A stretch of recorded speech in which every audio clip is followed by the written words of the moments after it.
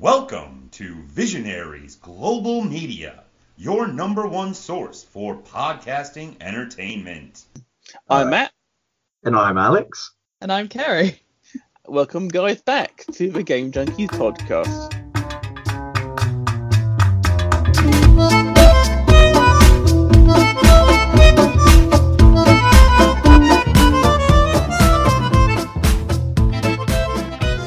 Hey guys, happy Pride Month. Welcome back to Game Junkies. Alex and Kerry are taking some well-deserved time off today. So, unfortunately, you're not going to be listening to me talking about just myself, which is a sort of a running joke. And myself. Exactly, on Dungeons and Junkies. I am joined by the excellent, amazing, and usually terrifying outside contractor known as Caitlin RC. Welcome back to Game Junkies. What up, gang? Haven't been here in a while. Indeed, and you're going to be here in 2 weeks' time as well because we've pre-recorded something for that, which is great.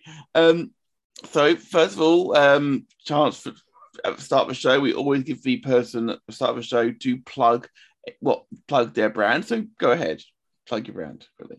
Ah, yes. For context, for those who know me as the ominous and mainly sarcastic voice on Dungeons and Junkies, I actually am in charge of my own stuff. I run a website called themindgame.org where I talk about video games, mental health, and their various links, as well as now more recently I've moved into a sub brand that I've called Dyson Suffering because I feel like it sums up my life, where I force these lot to play different tabletop RPGs with me and make them suffer. So it's why we hear references to my D&D campaign, but you don't actually hear it on Visionaries because I am my own brand. Fear me. We play Blades in the Dark. It's fun. We do. I need to also congratulate you because you're doing some good numbers recently as well. Really good numbers. Yeah, we've had the tail end of this first arc of Blades has been insane views-wise. Like I've gone over 1,000 listens, and I'm like, what? That's all on you. That's all on you because, well, you wrote it, so. I did write it. This is true. You wrote it, so it's all your credit. We were just along for the ride at that one, but it was a thoroughly enjoyable round, and I look forward to what else you have to come up with in Arc 2. The next heist, and I'm being shown their book. Okay, I have a notebook that I've been writing the next few heists in. So. Okay, so make sure you check out Dyson Suffering on most social media platforms and on any podcasting podcast platforms. Network. Yep. Are you on iTunes now? I should be, but I'll chase them around with a stick to see. Okay, awesome. Because I don't think I saw it on iTunes before, but it's on everything else. Apple sometimes takes a few kicks to get through the system. So, but definitely check out mindgame.org as well, because they have great articles. As we say all the time, trying to plug your stuff. You can do it yourself this time. It's all good. Haha. At the top of the show, I mentioned, of course, Happy Pride Month because we are in June, and of course, that is where we celebrate everything that is LGBT and Q and INA. So the question I have for you, Caitlin, because everyone who would have clicked on this link would have seen what the title is. How has the for you representation changed for LGBT in video games? I mean, it's been interesting. For the benefit of those who don't know, I identify as non-binary, hence why the gang refer to me using they-them pronouns, because that's what I prefer. And apart from that, I'm asexual and most recently aromantic, which are fairly rare ones to find in representation in media and in gaming. So to find, I think it's gone from a point where it's you describe it as obviously fans have headcanons. It's very much there have been a lot of characters in gaming history that communities have had headcanons for about certain identities that they may have, but the game developers haven't felt comfortable enough to outright state or haven't been able to outright state. So for me, it's just actually having characters that have those labels and the industry not making a big deal about them, because they're not. It's just part of who people are. Indeed. It's I exist. Absolutely. We've seen in recent times, veering slightly from games for a moment, representation being much more accepted. And I had someone at work the other day saying, because obviously Dame Kelly Holmes came out very recently, and that was a big thing. Obviously, she's in her early 50s, and someone else said, like, what's the point? What's she going to achieve by this? Like, she's going to inspire someone to be comfortable in their own skin. The amount of people who I've seen people in their 60s and 70s coming out because they finally feel safe to do so and finally confident in themselves. And sometimes video games, because the amount of youngsters that play them, and people of my age, I'm going to say that I am significantly older than Caitlin. Yes, I'm a young bean. Hear me. You are indeed. People playing video games can get hands-on experience, as it were, with what it's like to be out of a closet sometimes. We're going to go through some of the games in particular, which we personally feel could be ones to look for great content and celebrate some of the characters who have been so beautifully written at times, and sometimes which you think, didn't know that sort of thing. There was, I mentioned to Caitlin off air, in 2018 there was a review done of thousands of video game titles on Games Radar, and they found 179 with LGBTQ representation. Of those games, only 83 have queer characters who are playable. And of those, only 8 featured a main character who was explicitly pre-written as queer, as opposed to them being queer as a character creation option. Which, when you think about it, that's only 8 specifically written that way. That's quite a small number, although we are 4 years on, and I'd say that number has gone up already. Yeah, it's definitely gone up, especially if you look at big titles like Don't Nod. Yes. A lot of their work, especially more recently, has been heavily focused on LGBT relationships. Like, everyone knows Life is Strange. And not just in general. Life is Strange is it started as this quirky little game that I happened to pick up. I believe it was available with Games with Gold on Xbox. I picked up there at a chance. I was enjoying it, and Alex wanted a game to play, so I recommended it to him, and he picked it up, and it became his favorite game series, straight like that. Some of the characters in that were beautifully written. It's a harrowing story at times. Very traumatic, for sure, because you get attached to these characters, especially if you play them all in one go and you don't stagger it out. Because when Philadelphia first came out, they released it as episodes, didn't they? Over time, Caitlin. And if you play it in one boof like that, you begin bonding with these characters. And do I say spoilers at this point? It's been 6 years. Is it spoilers to talk about Life is Strange? I think so. I mean, there's been a season 2, for God's sake. Season 3 now.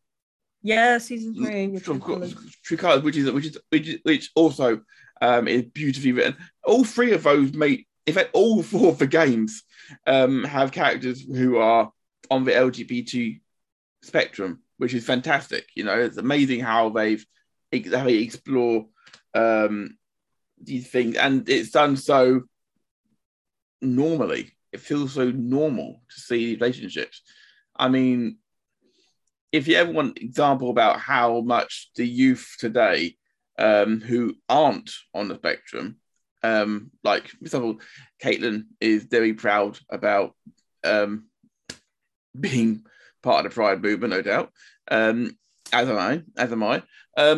But Alex, obviously, he's very comfortable admitting he's a straight man, but if he wasn't comfortable in who he was, there's no way, in my opinion, he'd be playing female characters and like that in D&J. He even played Cal, the bard, who was out gay. There's no way if you're not confident in yourself and know what you want, that you would do that. So, Alex, I appreciate you're that side of things. Now I've praised him enough. Let's move on to something a bit better. Quick, run away. Because I'll give Alex praise. He'll be messing me like, were you praising me on this week's show? Yes. Now we have to praise Kerry. We have to balance the pair. Absolutely. Well, we love Kerry. Kerry's amazing. Kerry is amazing, and you definitely go and check out Kerry's work with Fall of Oshia as well, because she's written some amazing stuff there. There's amazing stuff to come out. I'm terrified of her, and I've never been more proud. Yes, Caitlin, you certainly mentored her well, for sure. So yeah, the running joke is I took Kerry under my wing to teach her how to be an evil DM, and she's learnt very quickly and maybe too well. She broke the wing. Yes, she snapped the wing in half and threw it in the bin. She's like, no. Right. Okay, so the question I'm going to start with, looking back at some of the most significant characters in the spectrum, Caitlin. So if I was to ask you to guess when the first character was, which decade would you think they were? So this is just going to reveal how little of like the timeline of the gaming franchise I know.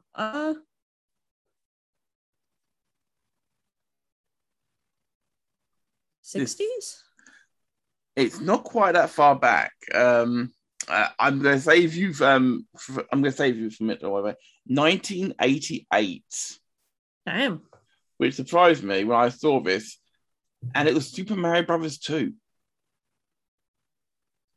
Now, admittedly, in the first edition manual for the North American release of the game, Birdo is referred to as a male who believes he is a female.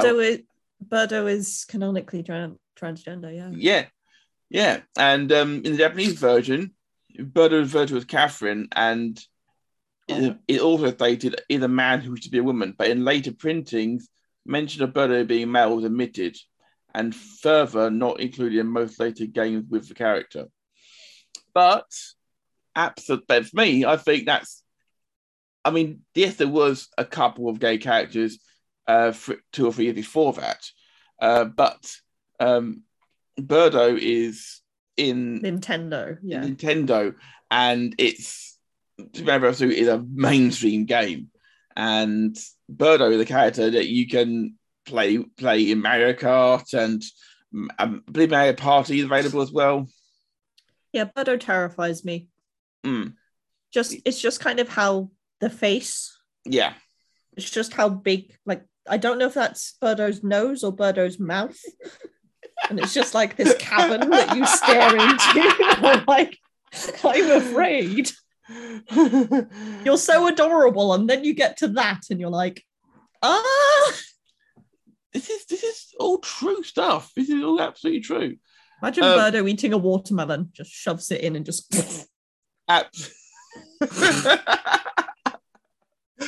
Enjoy that nightmare, listener. I was not expecting that, that's for sure. But yeah, but I would admit, it just surprised me in a good way because, I mean, it didn't surprise me it was cut from Second Prince, but Original Prince, that's a cool thing that they want to try and do. I mean, Japan's always been ahead of the curve trying to push these things. And I'm guessing that in 1988 they weren't quite ready to pull the trigger on that, as it were. I mean, it's more harrowing if you think about. I can't remember if it's the first Super Mario game or the second Super Mario game, but in I think the Japanese version, if you translate it, it points out that Bowser's turned all the toads and things into blocks and like foliage and things, which means that when Mario punches and breaks a block, he's just murdering a toad. Oof. Oof. Oof. I need alcohol. I have a little water. No alcohol, actually. No, just water. So that is mildly terrifying on that side of things. Nintendo's terrifying when you look into logistics, like the whole creepypasta with Majora's Mask, the Ben and Drown stuff. Yeah, and let's not get started on the Pokédex entries. Yes, I do worry about the Pokemon devs sometimes. Yeah, I genuinely think that they need to go outside and touch some grass. Isn't that what? I think that's what Jeff Goldblum told people to do at End of Lost World.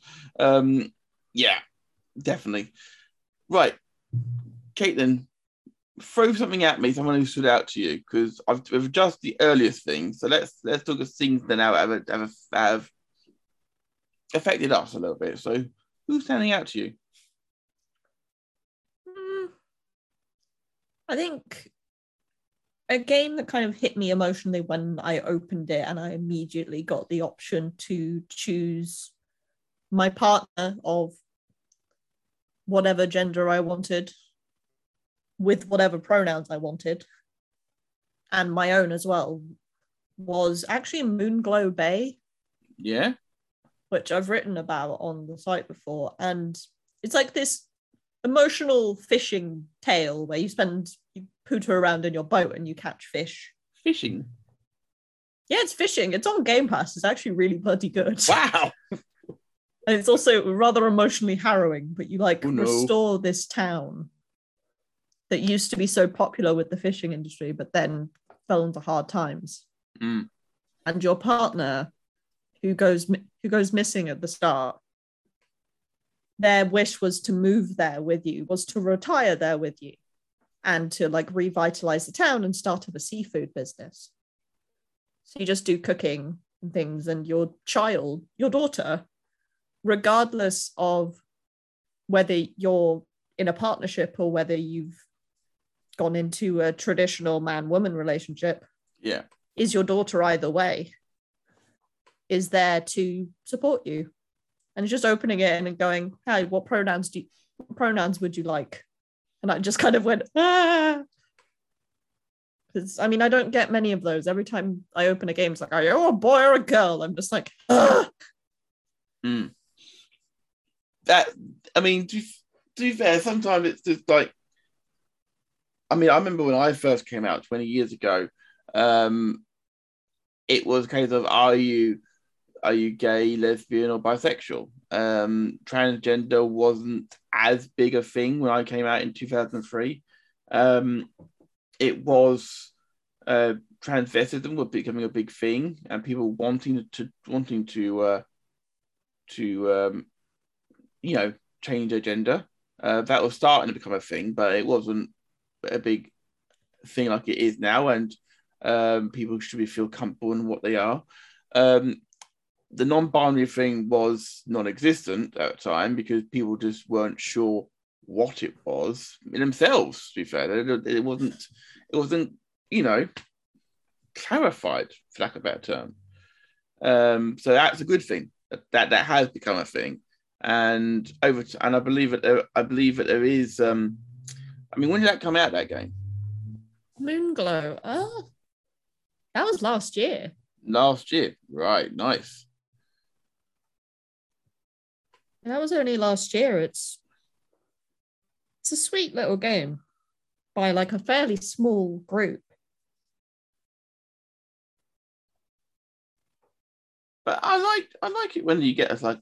I mean, it's not a bad thing, obviously, when they come out like that. We've got some amazing games coming out as well, which aren't here yet, but we'll talk about that maybe a bit later. I think Moonglow is worth, if it's on the Game Pass, and as we always say on this show, check it out on Game Pass, guys, because there's so many good things on there you can check out. Life is Strange. It's done by the Coat Sync team, same people who did like the Fox game where you're like two dogs attached, which I just find really funny. Yeah.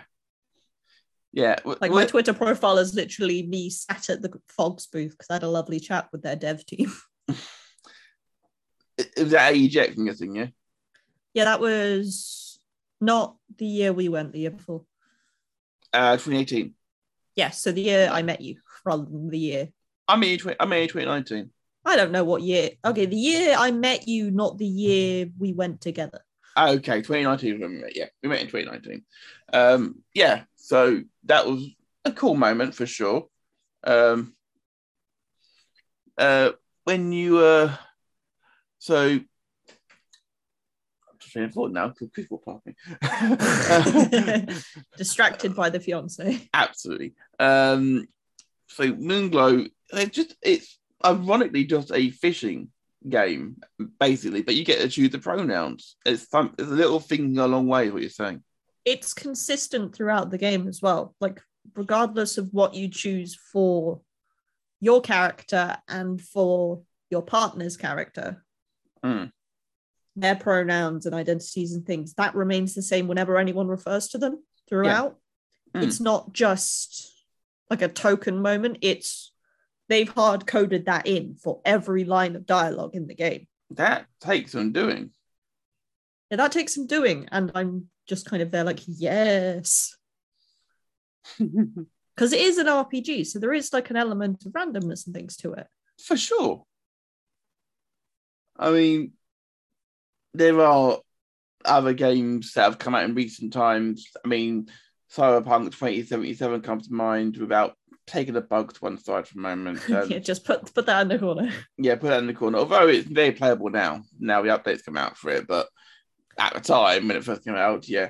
Obviously, V is potentially LGBTQ, depending on what you choose. Claire is trans in it. Judy's a lesbian. Meredith is bisexual, and so is Kerry. But so many. Don't laugh at that. It's the same name as my friend. I'm allowed to laugh. That is fair. And they're all really well written as well the whole way through, and it's really tastefully done. Ironic thing is that in The Witch, obviously, Witcher creators created Cyberpunk. I'm not sure they wanted to go the same way as it did with Geralt and everything with Witcher. Well, Witcher's actually based off novels. Exactly. So in that source material, Geralt is canonically disabled and lives with chronic pain and such things that the game doesn't really go into. Like, if you like The Witcher and things and you like Geralt's character, go read the books because it goes into so much more depth of what he deals with. But yeah, I don't think, based on the setting, they really thought about it. Yeah, I mean, is it Triss or is it Yennefer who he copulates with on the unicorn? I don't know. I don't tend to remember where people copulate in video games. I just remember it being talked about by Jane Douglas on Outside Xbox once, and it stuck in my head. I'm glad that's what stuck in your head from all the videos they've made. That one stays in my head whenever I think about Rent-free, baby. When I think about Geralt, when I think about Geralt. But yeah, so Cyberpunk, getting back to the fact that they were able to, it's all from a first-person point of view, and thankfully they don't show any things like that actually on camera, because trying to do a sex simulator is never a good idea. Take note there, Rockstar. Okay, do not release the hot coffee mod again. Okay, we don't need that shit. Let me just nuke the planet if that happens. Absolutely. Just replace my face in the time to stop meme. That's what it'll be. It's time to stop. Chris ominously lurking in the doorway. Yeah, indeed. Yeah, she's just waving and carrying on. It's all good. Right. Okay. It's a really good shout, by the way. I will check that game out later on. My next game may shock a couple of people, and I was going to surprise you with this. It's Animal Crossing. The original? Animal Crossing New Leaf, to be precise. And technically it means New Horizons as well. Isabel, who everybody loves, is obviously the secretary to the town mayor. And she's basically the mayor. Yeah, she has a crush on the player character, regardless of their gender. So she's either bisexual or pansexual. And that's cool either way, obviously. But I think it's really cool because it was done in such a subtle way. And we mentioned earlier about how Nintendo doesn't give a fuck sometimes. They'll slide something in and it's a nice character moment. Yeah, everyone got really excited that but then Nintendo refused to admit whether Flick and CJ, because they reference each other in their conversations and mentions like, oh, my partner does this and they're really talented. But Nintendo refused to admit that. Yeah, Nintendo refused to admit whether Flick and CJ are in a relationship or not. And everyone on the internet's like, no, give us our children.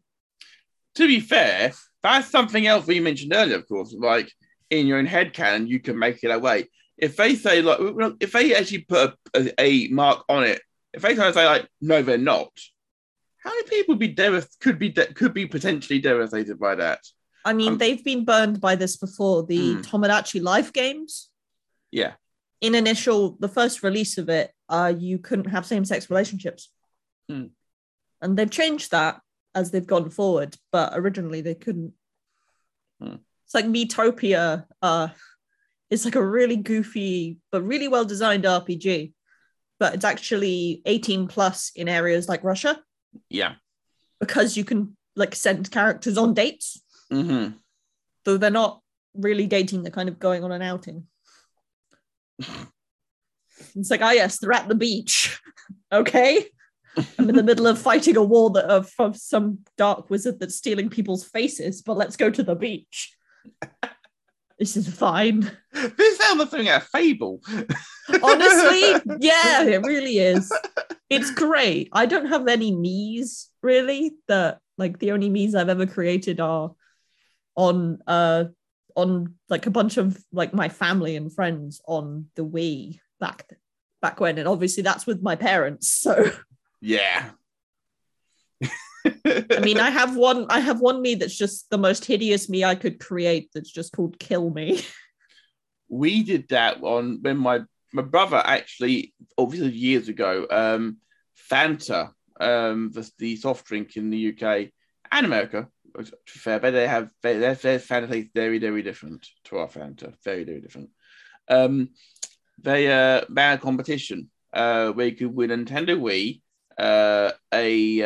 a TV to play it on, a fridge, a mini fridge, and 3 crates of Fanta.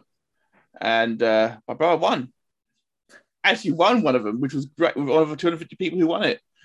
So yeah, he got the Wii, which my sister now has. Yeah, if we created me, the fan center, we created Brian Griffin, Peter Griffin, obviously. And Barack Obama was on there.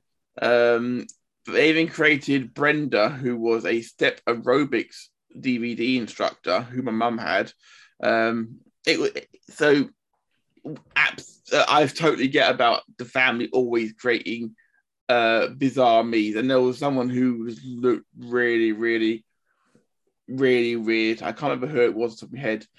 James, listen to this back later on. Let me know. I'll put out a tweet. Remind people what it was. But if you want dumb me's in goofy games, honestly, RT Game, the YouTuber, he has a record of having me's that look like they seek death. And he's played the whole of Miitopia with like Mr. Bean. It's like Mr. Bean, Barack Obama. His character called I Want Die. And so on. And there's like a penguin, there's like a little penguin from the Subnautica games. Oh my god, I love Subnautica. Yeah, you know like the little penguin things in Below Zero? Yeah. He's one of those called Jefferson. There's just a me that looks like that. That's really cool. That's really cool. So yeah, Isabel stood out to me for sure. Because, Baby Isabel. Yeah, and she's just so wholesome. She hates confrontation as well. She hates it so much. If someone pisses you off and you need back down, like, oh, thank God, thank God, thank God. I'm like, calm down. Mood. Calm down, but fair. So, Caitlin. You are in that game. You are the mayor, so you do have the judicial power to make her suffer. But you don't on New Horizons. This is true. But I think they learned that we had too much power. Either that or that Isabel would become a dictator canonically when you left your town to fend for itself. To be fair, in the source material, she was seen charging in a battle with Doomguy. The fact that they released at the same time and just the two different development teams were like, yes, this is what we want. And we sort of want it as well. Yeah. Sort of. So Isabel is wholesome and amazing and nothing but a good egg. Who else connected with you though, Caitlin? An interesting one that people thinking back on it may suddenly go, oh, have you played Celeste? Celeste. I have not. And so please do enlighten me. Celeste it's like a more difficult style platformer game where you're trying to reach top of a mountain. But you spend the journey up there talking to people and confronting your inner demons and like actually embodied by the spirit of the mountain, really. And there's all this talk of it does touch on panic attacks and depression and things really well. And like there's a segment where you have to focus on a feather floating to calm Madeline, the main character, down. Yeah. And what I found really profound with this is I recognized it in myself, because part of this is seeing Madeline's journey of self-discovery, because Madeline is transgender. And a lot of people don't always see that. But what's really interesting and kind of thought-provoking is in telling the story, one of the developers, Maddie Thorson, on this game actually discovered themselves that she was trans as well. Oh, that's cool. And it was through telling Madeline's story from her point of view that she realized the similarities with herself. And it's just, I don't know, gender identity is a very complicated thing. Obviously, sexuality is a complicated thing. Like Pride Month, it's partly why there's so many, like I hear people going, why are there so many labels now? And it's because nothing's simple. Nothing's simple. It's a bit like how there's a billion different types of fucking cheese. Exactly. They all differ slightly. Exactly. It's also the same thing like, there's a song from a long time ago, it feels like now. Everybody looks the same. They're just tired of looking at each other. Yeah, and it's my definition of my identity and non-binary and things is completely different from someone else on the spectrum. This is it. Asexuality, for example. I personally am not. Partly, this also mixes in with my own identities when it comes to neurodivergence. It's part of that for me manifests with physical contact, and I'm not the biggest fan of it. So things like physical relationships I'm adverse to, but whilst I'm at that end, other people who identify as asexual will be at the other end, where maybe they don't want it a lot of the time, but with certain people they do. It's not that they are incapable. I might be capable. There might just be one person on the planet it's capable for that. I don't know.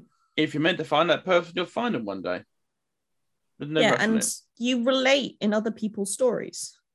And I think with Celeste, whether you're focusing on the mental health aspect, as I did when I first played through, or if you look at her journey of self-discovery and realizing who she is, because part of Madeline's story is she wants to prove to herself she's capable of something.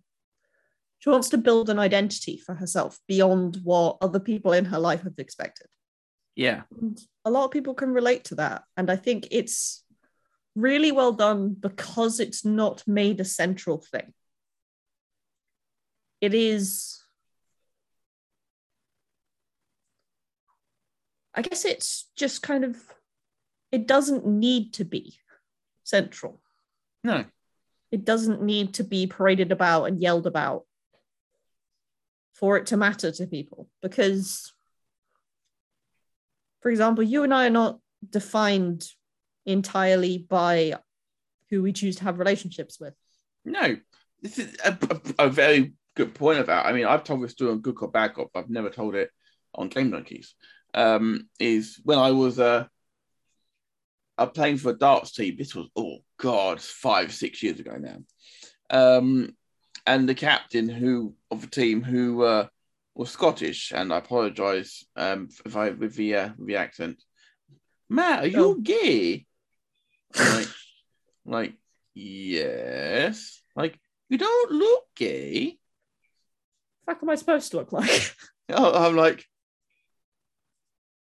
well, no, well, why would you think? Why would you think I'm not? Sort of thing. Like, well, you know about football. I'm like, yeah, I know about a lot of things. Like, I do my stuff. I do all the gay stuff in the bedroom, which you're not in. So, and if you are, that's weird. This is the thing. I mean, but they were very accepting of that side of things. They were just surprised because sometimes it's not, because I don't shout it from rooftops as much as some people do. Some people do it because, some people, as we've seen, for example, I'm thinking like people like Julian Clary, for example, who are very flamboyant, and they're like surprise, darling. Like Craig Will Horwood, for example, he's very flamboyant, but that's fine. If that's your bag of apples, then great. But we're not. But as you say, Kellen, we're not defined by that. I mean, my relationship with Chris is amazing, and getting married, all that kind of jazz. Can't wait to see you in your suit. It's going to be amazing. But there is no expectation on my shoulders. I'm not expecting anybody out there to be sort of like, to expect me to be gay outwardly all the time. I'm not going running down the street prancing, throwing flower petals around and all that stuff. I mean, I'll be at Clacton Pride next week because it's happening in July, not in June. But that's the bizarre thing. But I will have. But it's as we've mentioned already. Pride is so much more than just shout about who you are. I mean, in the UK, it's been a thing for 50 years now. And it's And the reason why it's shouted about now so much is it's not a case of, shouting for the rights, because in the UK we have those rights now, and it's amazing. We can give blood again now. We couldn't do that before the pandemic. They changed the laws during the pandemic. Rightly, they should never have been in the first place. But that's not a political show, so we're going to move on from that part. Watch me. But things have changed as well for the better over the last few years. I mean, the fact that in my hometown we're going to have a Pride event happen. This is the most bigoted town I knew 20 years ago. Times change for the better. That's good. If you want a good part history lesson, part, just enjoyable, the 2014 film Pride, which yes, it's a rite of passage in the LGBT society in Cardiff. Like every Freshers Week, there's always a showing of it to the group, and it's about the lesbian and gay activists that supported the miners' strike in the 1980s, and is a huge part of UK history when it comes to Pride. It's definitely worth watching, especially because it touches on things like the AIDS epidemic as well. Yeah. And about political influences. It's like, this is like, we talk about the gaming aspect, but we do. The influence is everywhere, because those of us who identify this way are everyday people. We have jobs, we pay taxes, we live, we laugh, we cry. Like everyone else. This month is about awareness more than anything. It really is. I mean, you talk about that film being a rite of passage growing up.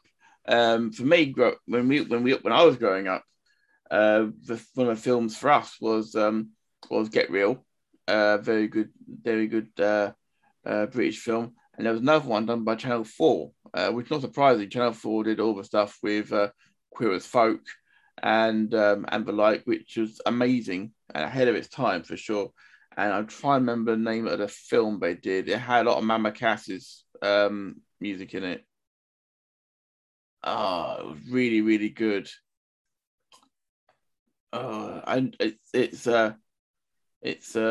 Cy and Jamie are the characters in it, and it's so beautifully, beautifully done. They're thrown together in a whirlwind romance. I just can't remember what it's called. It's going to annoy the hell out of me now.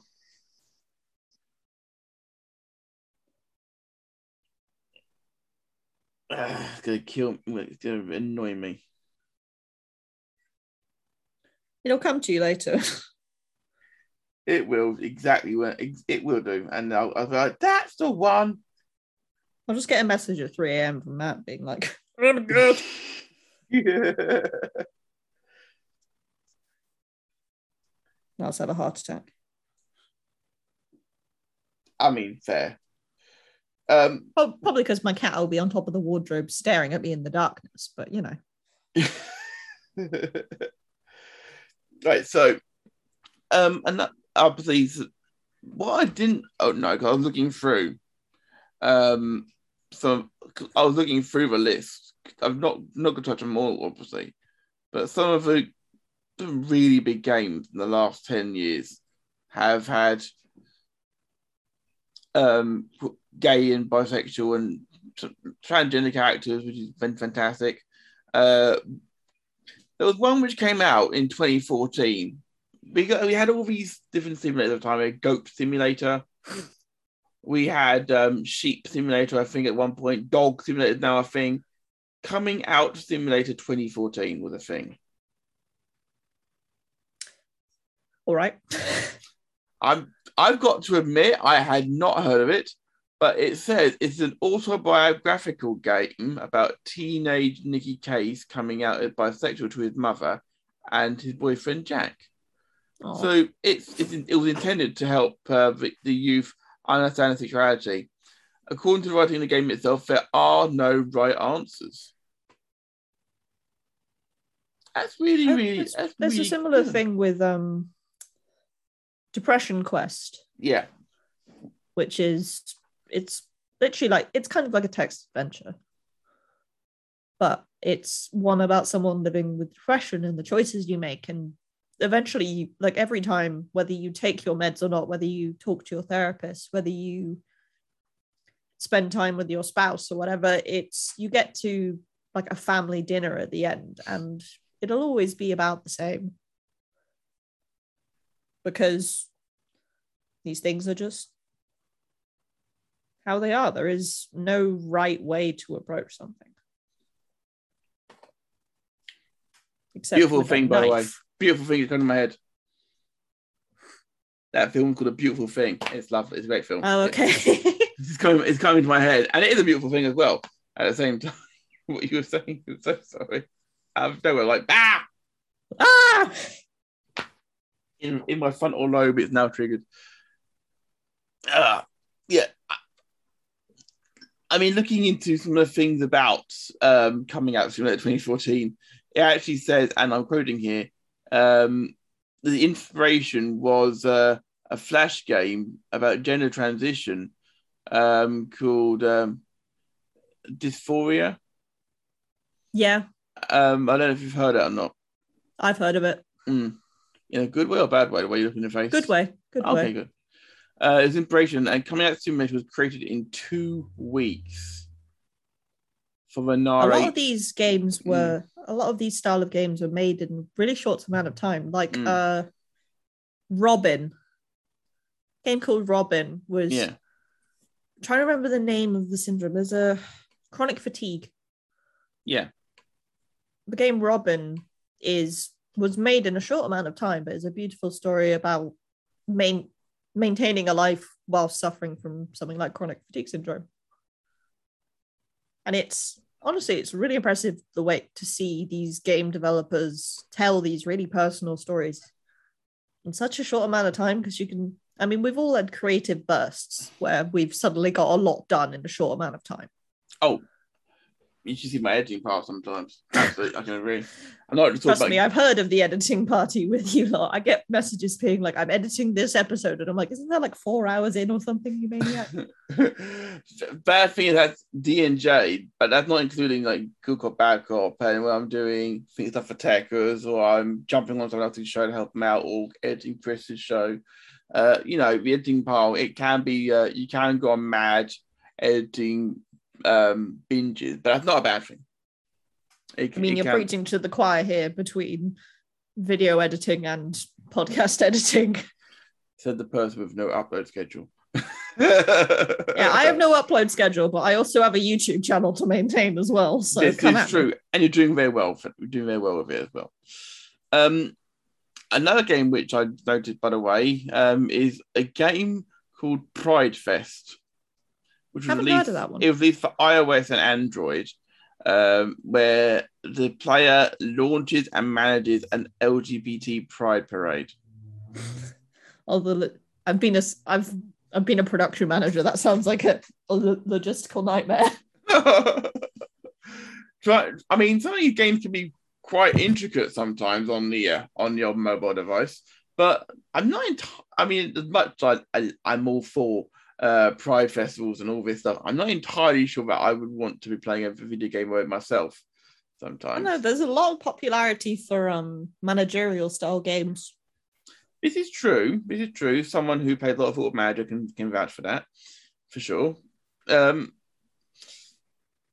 loved the casino managing game that she tried at EGX last year. Couldn't drag her off the damn thing.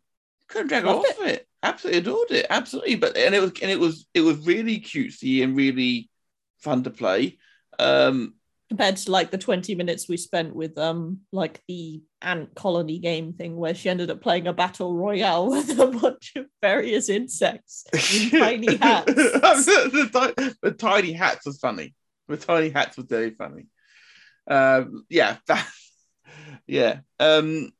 Which actually, while we're talking about EGX, they are incredibly respectful and inclusive with all of the with the entire community there, aren't they? They are very very loving and very caring about things. They it's almost, I can say this off the cuff remark and slightly sarcastically, it's almost like you have to be on the spectrum to be at EGX sometimes because everybody it's so effective. People just don't judge. It's great. It's great. You can just be who you are there. It's a safe space. They have badges for pronouns and everything. It's brilliant. It's brilliant. And thinking about pronouns, obviously we've touched on a little bit. You use they them, obviously. One of the best bits of advice you ever gave me was, and correct me if I'm wrong here, if you make a mistake, then that's okay. But if you do it to be a dick, then you're a dick. Yeah, it's if I don't mind when people mess up my pronouns. It's when people either consistently do it despite me correcting them, or whether people do it on purpose. If you do it consistently despite corrections, you're not putting the effort in and you're not worth my fucking time. And if you do it deliberately, you're a wanker and you should bugger off. I think that's the politest way of putting it, to be fair. I think that... Well, I'm trying to reduce the amount of bleeps you have to put in. I did one word I bleep on this show, and we haven't used it. That's how I describe them. Okay, well, I fully appreciate that. But yeah, I say that's why like EGX, as you say, they give you the little name badges and things. And I've always gone by the adage in recent times of if you say they or them, then you're not going to offend anybody. Usually. Yeah. I mean, to be fair, you have to be really shallow to be offended by they, them. If you say, no, it's he, him.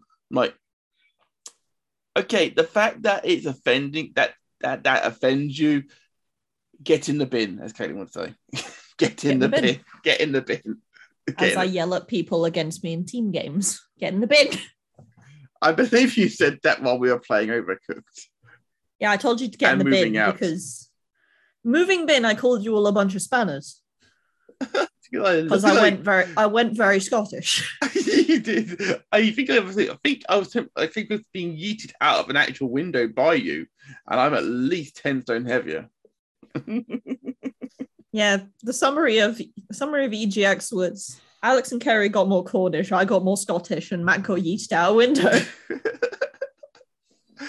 And that's wonderful. Right, back on track a little bit. Have you got another game that is inspiring to you? What you got? To kind of reverse the point I made earlier about it not always having to be a central point. Tell me why. I don't nod. I love this game. It is incredibly well done and points to the developers. They reached out and consulted with transgender communities throughout the production of this storyline. For those who don't know, Tell Me Why is a game by Don't Nod, the same people who did Life is Strange. Same art style. It focuses around a pair of twins who, one of whom, Tyler, is transgender and has transitioned off camera as he grew up. He openly goes by Tyler and things. His sister is entirely accepting, supportive. Amazing. And is like, they follow this whole storyline and everything, but the way they've approached Tyler is they cast a trans man to play him. They've done so much to ensure that the representation is correct whilst dealing with issues like people not accepting him, like Mm. people dead naming him.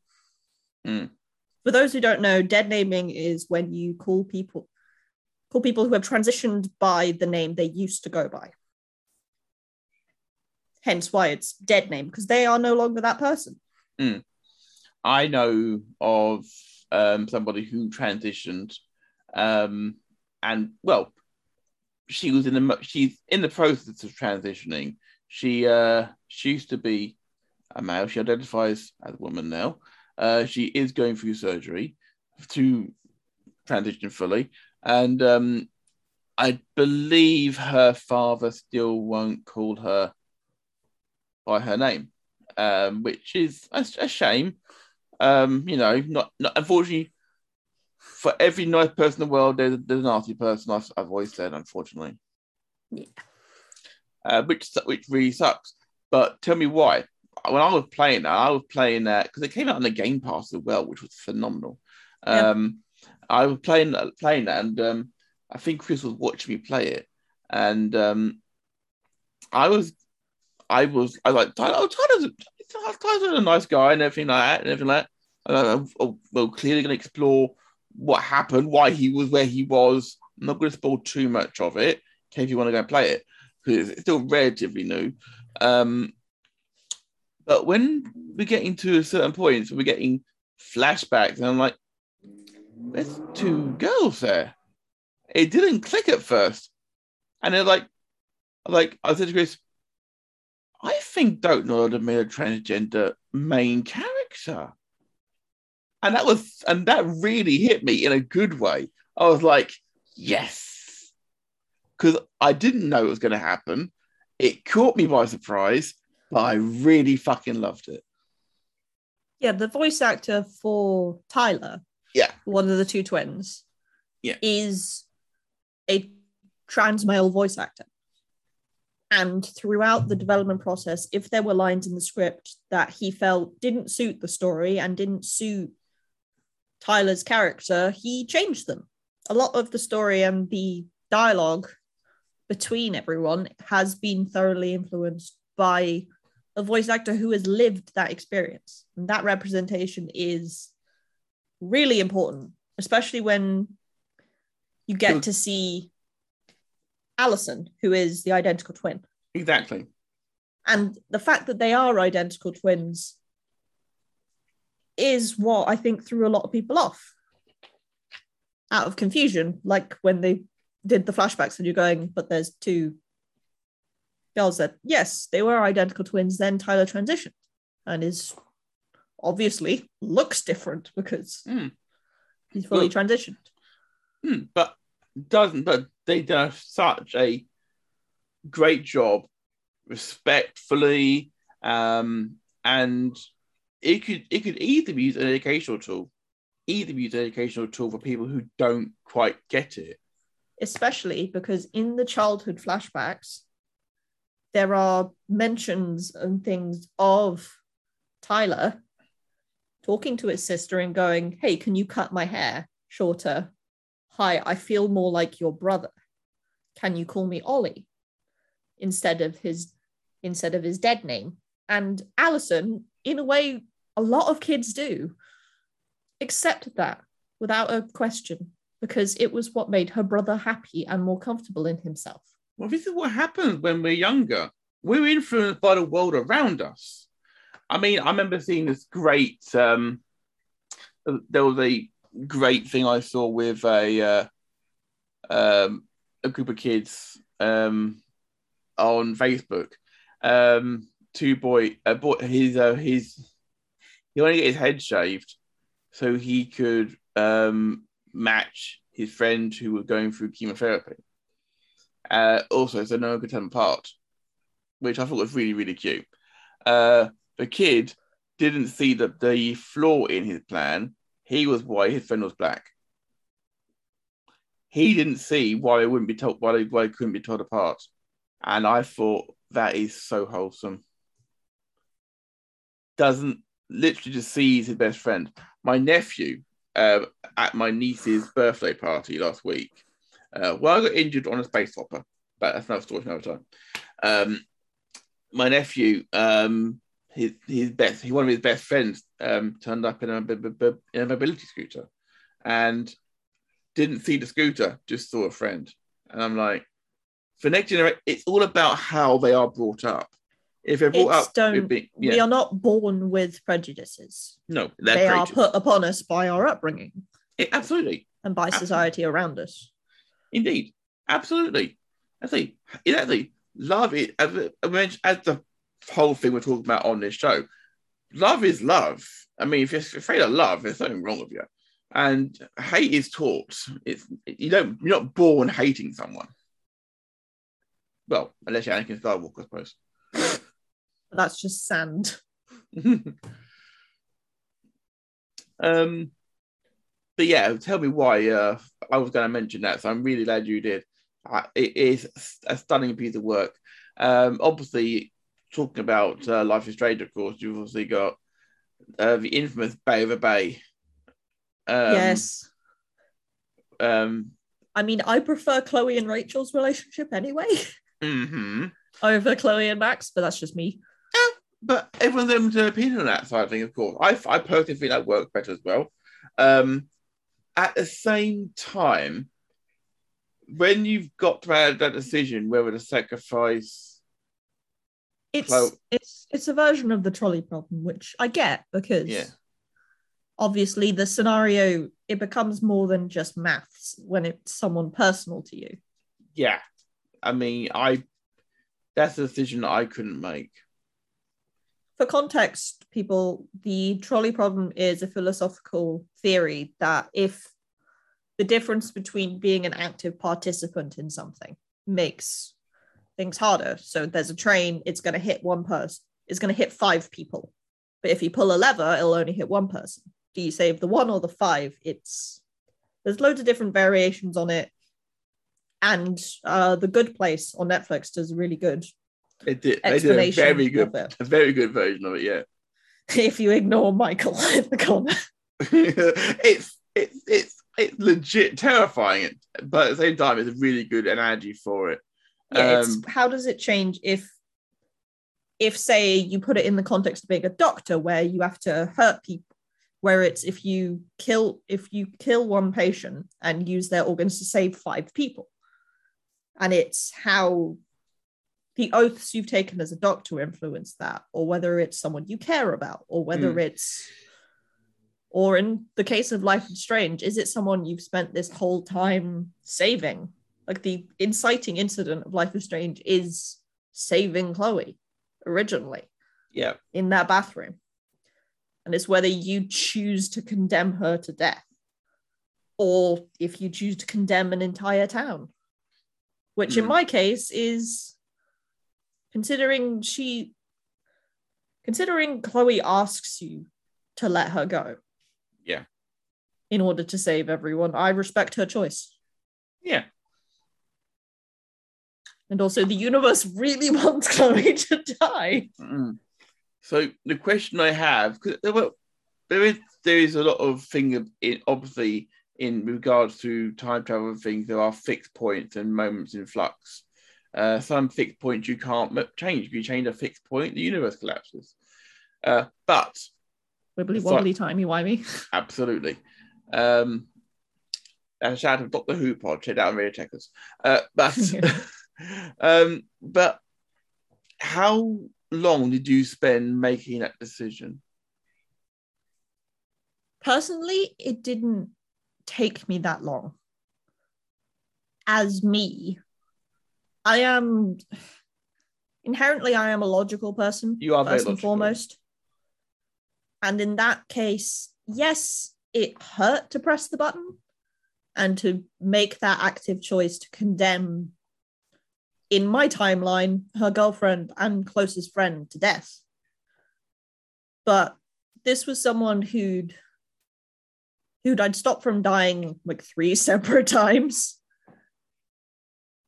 But I don't know, I get why some people would have sat there for like 20 minutes, but I could see it coming like a freight train. But Funny.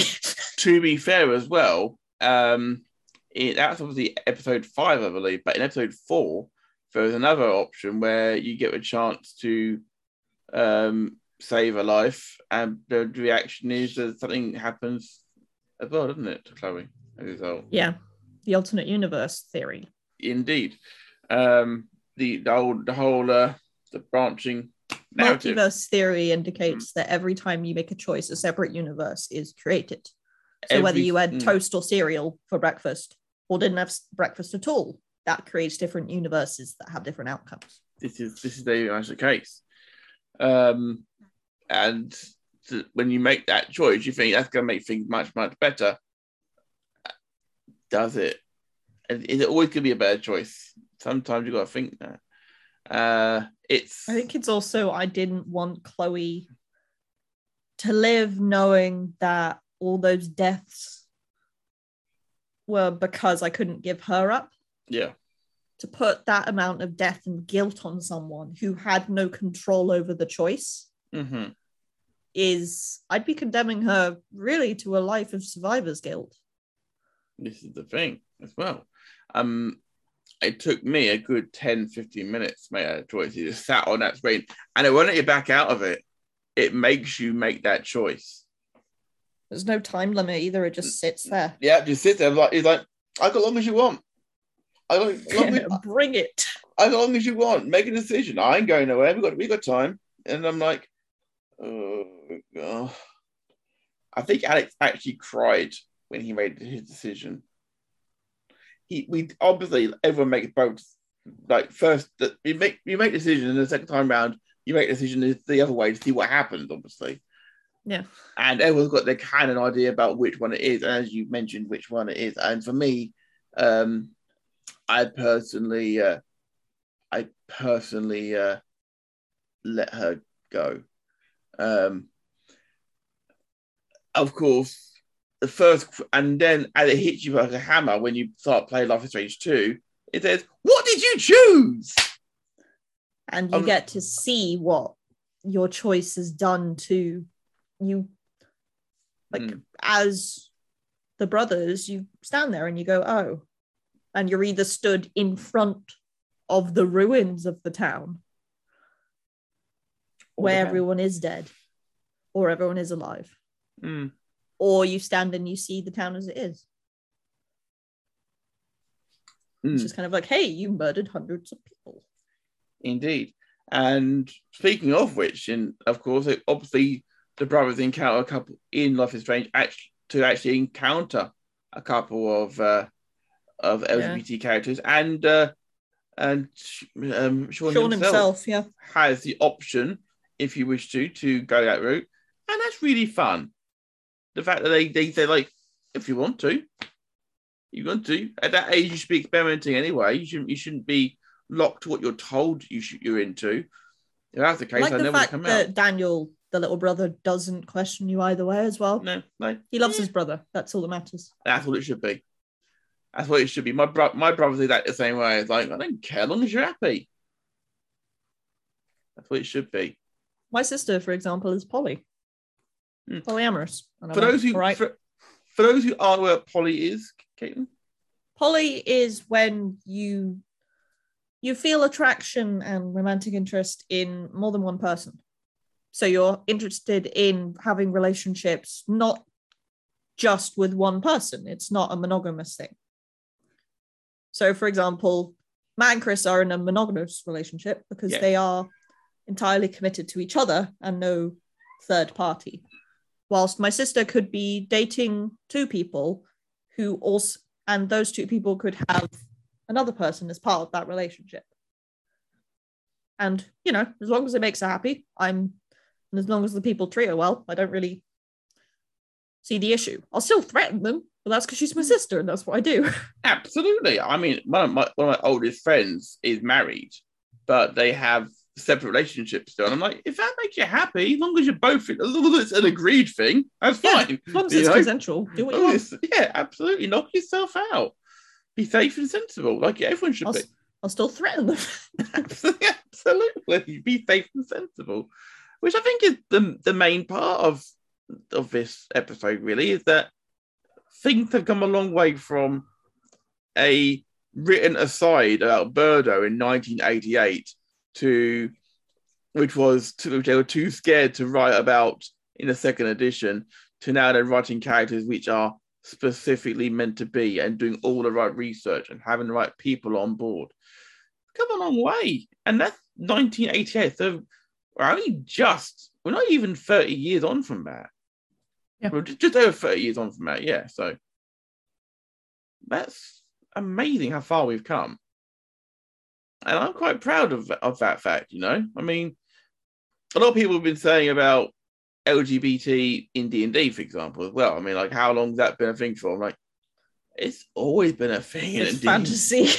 It's always been a thing in D&D. I mean, people saying, like, oh, you can now create non-binary characters. I mean, like, Looks at Shard. people have been doing that for years. I mean, literally, the limit of D&D is your imagination. If you haven't thought about doing it before, then you've got no imagination. You know, This is the thing. It's you are the one that's imposing the restrictions. Yeah. Like D&J, for example. Yeah. We're not the most rule abiding. Some of the rules we find stupid and we throw in the bin. If we went on Reddit, we'd probably get Oh god, if we went on Reddit, we'd be incinerated. Absolutely. I mean, the whole rules is written thing. No. Some things that don't make sense. I mean, feel like weight encumbrance does nothing for me. In the bin it goes. Do you want to add coin weight? Throw that in the bin as well. Let's face it, in Eden, money is worthless now. Yes, but that's because you ruined an economy by allowing Corsoon to fucking exist. Yes. I was watching Johnny Chiodini and their stress about the fact of money being thrown in the lake by Dob, and Dob and his money lake. I just love the fact that it took them like 40 odd episodes before Corazon realized that they were actual full gold, not like gold plated copper. It was like, oh my god. I don't know who made it, but there's a video on YouTube, 25 minutes long, 25-minute montage of every time Dob threw something in the lake. Or ate it. Mm-hmm. It's wonderful. But again, there's so much.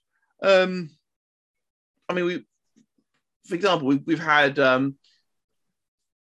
polyamorous actually relationship in Eden, of course. Which was completely off the bat with the 3 wives, obviously, which was actually 4 at one point, but one and died. the one dead in a ditch. One dead in a ditch, yes. And of course, we've had same-sex relationships throughout the various different things. We've obviously got a non-binary character in Shard, of course. We've also got one in Ulfarm, is one of Wyatt's comrades in the fleet station. So Charlemagne is non-binary in Into the Waste. I was not aware of that, because Charlemagne is actually they. As Varys the Great, it was a he. But as Charlemagne, they. I was not aware of that, you see, because they didn't make a big deal about it. Yeah. And that's what it should be. Things shouldn't be a big deal to people. It's not a problem at all. Shambles probably wouldn't have cared 2 licks about it. It's going to be amazing. Shambles would have gone, new phone, who dis? Yeah, but to be fair, the amount of disguises that Charlemagne's used, it's no wonder. Honestly, we make the joke he has an identity crisis every 5 seconds. I think Shambles has used that line, hasn't he? Yes, it was, can you get out of here with your identity crisis, please? It was and brilliant. They just go, excuse me, when did you get a backbone? That's illegal. I think I was surprised Chad that day. I think you surprised him by standing up to them. I think there was a lot of people that day. But I feel like I surprised everyone, including me. I think I needed to move him away a little bit, and face it, you did some good writing to get me out of it. It was fine. Right, have you got anything else that you'd like to address, Caitlin, or was that? Those were like my main ones I wanted to stop on, because they're big deals. I don't play a lot of games for like the romantic entanglements. So there's probably a lot of games where romance is an option that I've completely ignored. Like Mass Effect, for example, I don't care. Mass Effect, Skyrim, Fallout. Leave my character alone. Walking Dead as well, of course. Walking Dead, Telltale series, of course. Telltale, yeah. Clementine has the option in Clementine don't need no one. In the final series, the final season, she's got the option if she wants to. Harvey is in season 3 as well. So there are options for people in those things, but it's all about if you choose the options. But the fact that they put them in the first place is cool. It's cool for sure. Well, Kate, I have to say thank you so much for joining me for this episode. You've been taking time out of your day and away from your editing pile to join me. Appreciate that. Yes, I've totally been editing. I've not been trying to 100% Stardew Valley. What are you talking about? Which is another game, of course, which has some LGBT in, of course, as well. So the gays are everywhere. Absolutely. We're taking over the world, bitches. Absolutely. Everyone says we have an agenda. No one's told me what the agenda is yet. Yes, no, absolutely. Where are the meeting notes? Absolutely. Who's taking Give me the minutes of the AGM. And your gays. The annual gay meeting, absolutely. We'll turn up. Caitlin, thank you so much again. Thank you so much. We'd like to quickly give your socials and then we'll get out of here. Yep. If you want to listen to any of my podcast stuff with Tabletop, just look for Dice and Suffering. You'll find me. I'll emerge.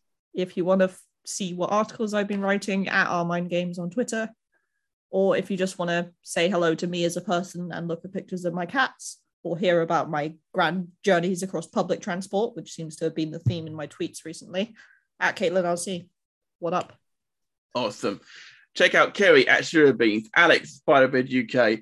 Check out Dungeon Junkies, our Instagram at Dungeon Junkies, and of course, the main show, Game Junkies Pod. Thank you to GameAware, 10% off at checkout with code GameJunkies10. I'm Matt Attack UK for me. Chris is back next week, and then me and Caitlin will be back in 2 weeks' time with our with the rest of the gang. Absolutely, with Chad joining as well, and of course Alex and Kerry back for as well. Thanks for listening, guys. Stay safe. We're out of here. Be gone.